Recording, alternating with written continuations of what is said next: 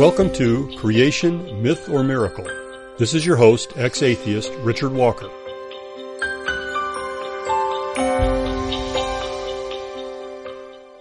Welcome to another show where we try to provide reasons for our belief that the Bible is actually true.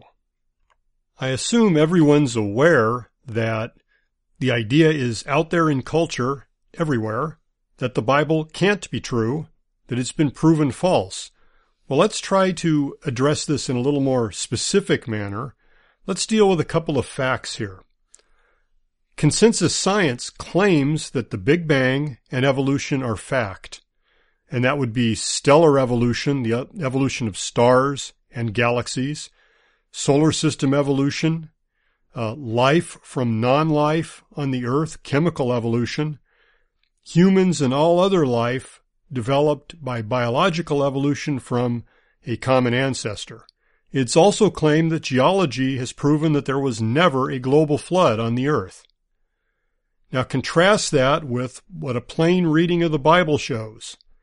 Well, from the Old Testament, Adam and Eve were real people created by God. All humans descended from Adam and Eve. The Earth is about 6,000 years old. Noah's flood was physically global. There was no death prior to the sin of Adam and Eve. Different languages were directly created by God at the Tower of Babel.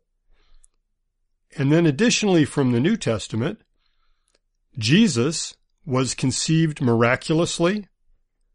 He was also resurrected from the dead. And the New Testament treats the Old Testament ideas as factual history as well. Now, clearly, both of these sets of beliefs cannot be true.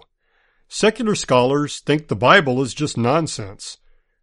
Many Christian scholars are so convinced that science has proven its claims that they must reinterpret the Bible to accommodate these facts. Liberal scholars just claim the Bible is mythical and not true in any kind of historical or physical sense at all. Some who say they believe the Bible is true will tell you the Bible doesn't really teach anything about history. God just uses stories to convey, quote, spiritual truths. I'd like to know what the difference is between a spiritual truth and any other truth, wouldn't you? It seems to be that I can claim something is spiritually true if it has no reference to the real world. Let's think for a minute about that idea that God is using stories to convey spiritual truths. Why would God not use true stories, in the physical sense, to convey these spiritual truths? It's often claimed, for instance, that the creation account in Genesis is there just to convey the spiritual idea that God is creator. However, the details of the account simply never happened. It isn't meant to convey history. Well, why would God not use a historically accurate account to convey the fact that he is the creator? Well, it's often claimed that God couldn't do that. The people that the Old Testament was written for and by were pre-scientific people who would not be able to understand the real truth. In other words, it's as if God were saying, "You can't handle the truth." But is it really true that God could not have communicated those concepts, the Big Bang and biological evolution, to those pre-scientific people? Well, Terry Mortensen has a PhD in the history of geology as well as a master in divinity, and he's been involved in this discussion for many, many years as a creationist, and he'd heard that claim so many times that God couldn't have told them what really happened that he decided to write an account using just the terminology common to this portion of the Old Testament, and that would obviously be understandable by those people. So listen to this. When God began to create the heavens and the earth, he expanded a small grain of dust and said, "Let there be light." And it eventually became so. From this grain of dust, over many great ages, he formed the stars and then the sun, and finally, after a long time, the earth and the moon. And the earth was hot and dry. There was no water anywhere on the earth. Slowly God caused the seas to come forth, and from the water he formed exceedingly small creatures in the sea, and he said, Be fruitful and multiply, and be slowly changed into fish and plants of the sea, and creeping things, and animals, and plants on the land, and birds in the sky. And after thousands upon multiplied thousands of years, as numerous as the grains of sand on the seashore, it was so. But in those days there were terrors on the land and in the sky, and many also fell prey to a host of terrible plagues. Animals were eating each other, and killing with poisonous stings, and from time to time many of the creatures that God had made died, and were buried and were no more, but new ones arose to take their place. Then after a further number of long ages, God said, Let us make man in our image. So God took one of the animals that had arisen, which looked like a man but was not, and God breathed his spirit into this creature, so that it was changed into a man. And God called him Adam. In like manner God made a woman also, and Adam called her Eve. And God said to them, Be fruitful and multiply, and fill the earth. And it was so. And from this first pair came all the people of the earth. And after many generations, those people who lived in the land around the Tigris and Euphrates rivers, called Assyria, became exceedingly wicked. God found only Noah to be righteous on the earth, and he said, I will bring a flood to destroy all the sinful people. So God told Noah, Take your wife and your 3 sons, and their wives and your animals, and move to the land that I will show you. There I will protect you from the flood that will soon come upon Assyria and this people. And Noah and his family obeyed God, and they alone were saved, along with their animals. All the other people in that land of Assyria died, along with some of the creatures there. The birds which had flown away once the waters began to rise returned soon after, and Noah and his family multiplied and gradually divided into different languages and tribes and spread over all the earth. From one of those tribes, God called a man named Abraham. So there's an account of Genesis according to evolution. Dr. Mortensen continued and said, having read this fictitious rewriting of Genesis 1 through 11, if one now reads the real biblical text, the contrast is stark. If God created over millions of years and flooded the earth with merely a local flood in the Mesopotamian valley, he could not have been more misleading. Conversely, if God, 1, created the universe and everything in it in 6 literal days about 6,000 years ago, then, 2, cursed the whole creation when Adam sinned, and then about 1,600 years later, 3, judged the whole world with a global, catastrophic, world-rearranging flood at the time of Noah, and then 4, supernaturally created different languages at the Tower of Babel to precipitate the formation of nations, then we must ask this question. If God really did all this, how could he possibly have said it more clearly than he has in Genesis? God has spoken in his written word. Will we believe what it plainly says? Or will we allow evolutionists and Christian leaders and theologians who have been influenced by them to twist Genesis out of all recognition by the various old earth and evolutionary reinterpretations to make it say something radically different? I personally agree with Dr. Mortensen. I believe that God, who made man in his own image, is able to communicate with us accurately and factually, and that there's no barrier there where God had to tell people a fictional story. Plus, that doesn't make sense anyway, as Dr. Mortensen's account shows. If God used the Big Bang and evolution, he could very easily have communicated those facts to the pre-scientific readers of the early chapters of Genesis. That is not a problem at all. That is what's called a red herring. It is a false excuse for avoiding the obvious. Let's consider the Big Bang specifically. Is that a scientifically objective theory? Or is it somehow based upon faith-based beliefs? You might be surprised.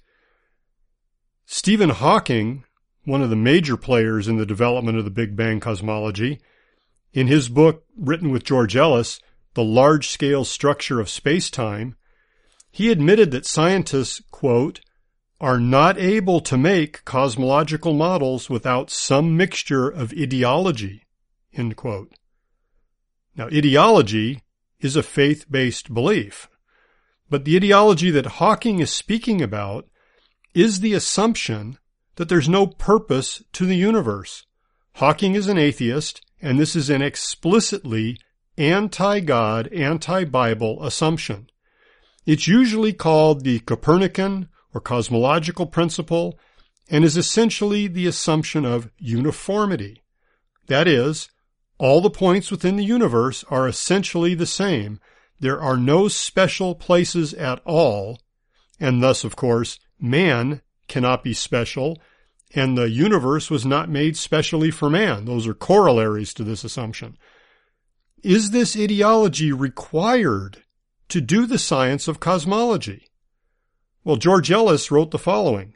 I mentioned he was Hawking's co-author. He was also a distinguished professor of complex systems in the Department of Mathematics and Applied Mathematics, and is considered one of the world's leading theorists in cosmology. He was profiled in Scientific American, and they quoted him as stating the following: people need to be aware that there is a range of models that could explain the observations. For instance, I can construct you a spherically symmetrical universe with Earth at its center, and you cannot disprove it based on observations. You can only exclude it on philosophical grounds. What I want to bring into the open is the fact that we are using philosophical criteria in choosing our models. A lot of cosmology tries to hide that. George Ellis is making a very important statement about this. By the way, a spherically symmetrical universe with the Earth at its center, that was sort of the common sense view of the universe, spherically symmetrical, like a beach ball. That's what most people think the universe is like anyway. That's not what Big Bang theorists think it is like. They had to construct a geometry of space where there is no center. Why do they have to do that? Well, because it looks like we're near the center. So in order to avoid the appearance of some kind of special place for the Earth and thus for mankind, we just develop a geometry where every point looks like a center. That's this concept of uniformity. Now, is Ellis the only one making a statement like this, and Hawking's admission that ideology involved? How about Richard Feynman? He was an American theoretical physicist, well known for his work in quantum mechanics, quantum electrodynamics, the physics of superfluidity of supercooled liquid helium, and other things. It is said that during his lifetime, Feynman became one of the best-known scientists in the world. In a 1999 poll of 130 leading physicists worldwide by the British journal Physics World, he was ranked as one of the 10 greatest physicists of all time. Well, what did Feynman have to say about this? He said, I suspect that the assumption of uniformity of the universe reflects a prejudice born of a sequence of overthrows of geocentric ideas. It would be embarrassing to find, after stating that we live in an ordinary planet about an ordinary star in an ordinary galaxy, that our place in the universe is extraordinary. To avoid embarrassment, we cling to the hypothesis of uniformity.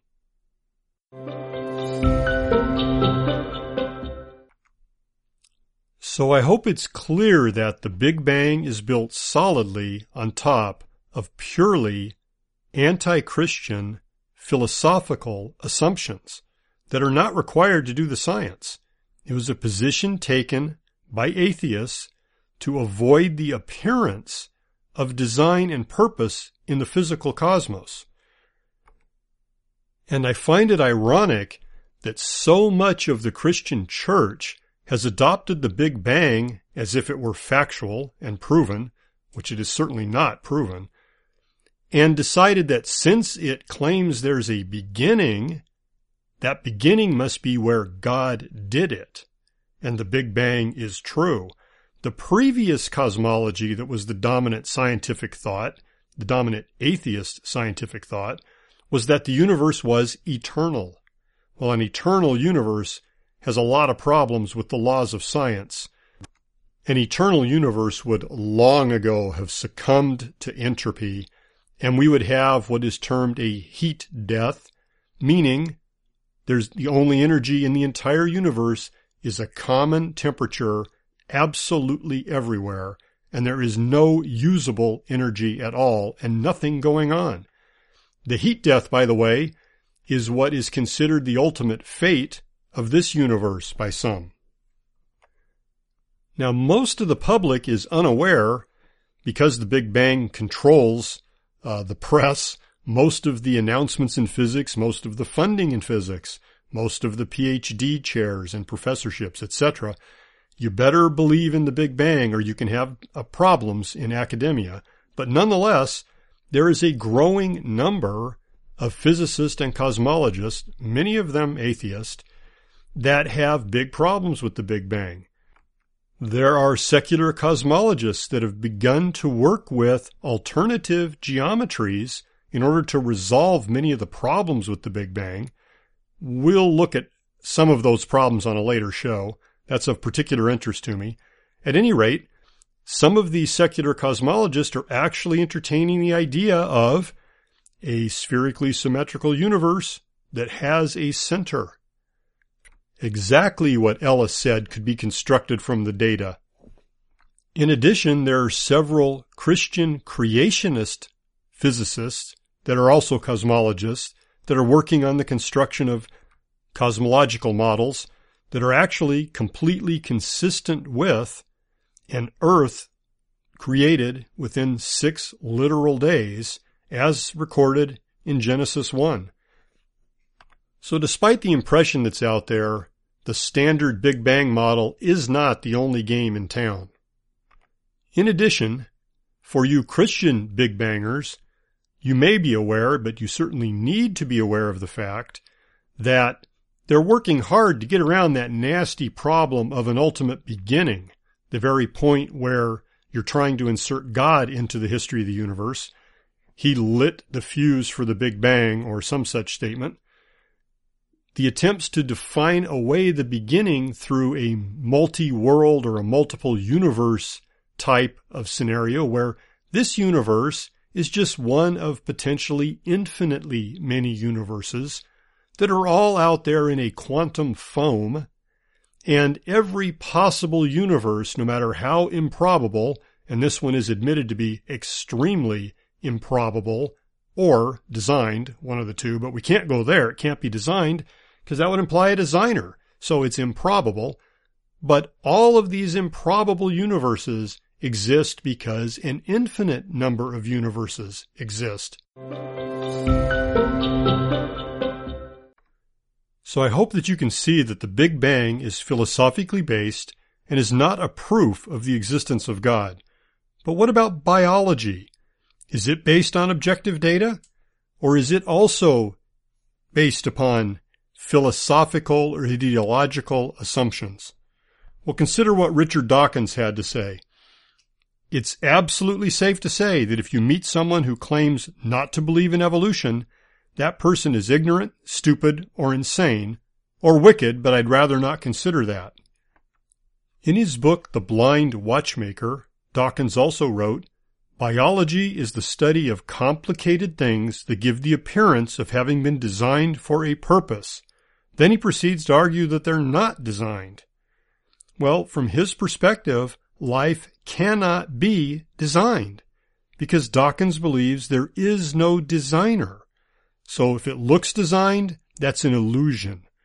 His worldview overrides the obvious conclusion of his scientific observations.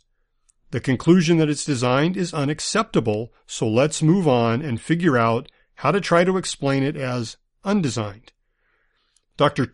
Scott Todd, the immunologist at Kansas State University, said it pretty darn clearly when talking about his objections to the notion that intelligent design, which is the science of trying to recognize from the data whether or not it points toward an intelligent cause.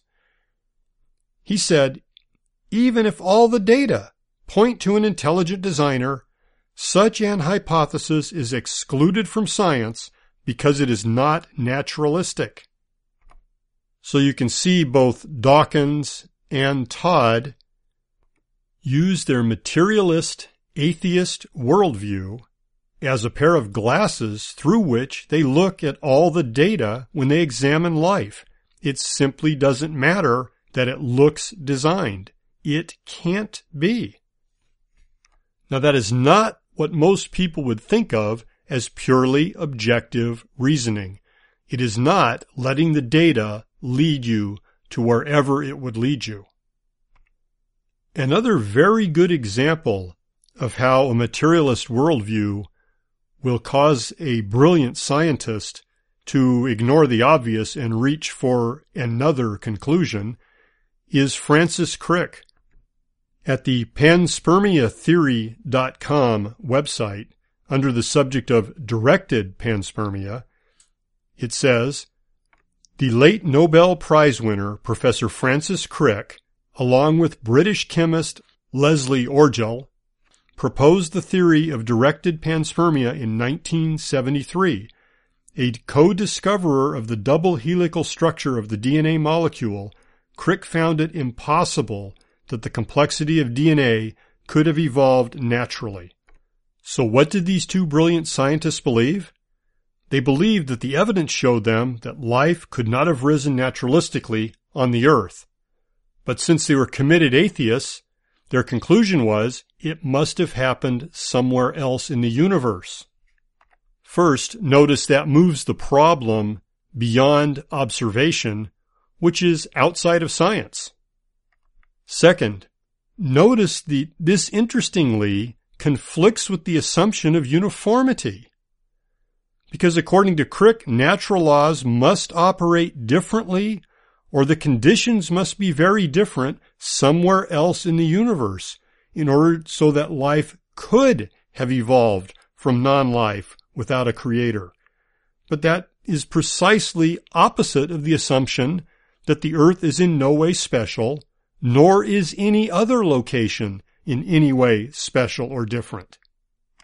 So it's pretty obvious that the origin of life is also completely driven by ideology, and atheist ideology. And as for the idea that evolution and religion can coexist, let's not forget what atheist biology professor William Provine said. Belief in modern evolution makes atheists of people. One can have a religious view that is compatible with evolution only if the religious view is indistinguishable from atheism. Now, I noted on my last show that theistic evolutionists who say both religion and evolution are true seem to basically just say God used evolution, but I can't find any real details from them. I believe it's fair to say that this view is indistinguishable from atheism as far as how it views the physical world. So in summary, you need to understand that it's not the case of raw data leading all by itself to a conclusion, but rather the case of two competing sets of assumptions that can be used to interpret that data. Materialism, or at least functional materialism, regarding the evolution of the universe and life, or the biblical worldview in which the Bible is true, and it claims there's evidence of the Creator contained within the creation itself, and that we can understand it. So what can a skeptic do? What you can do is to look carefully and see how well these competing belief systems match with the observational data around us. We will continue to provide you evidence that the biblical model is in fact true. Please see creationmythormiracle.com for more info.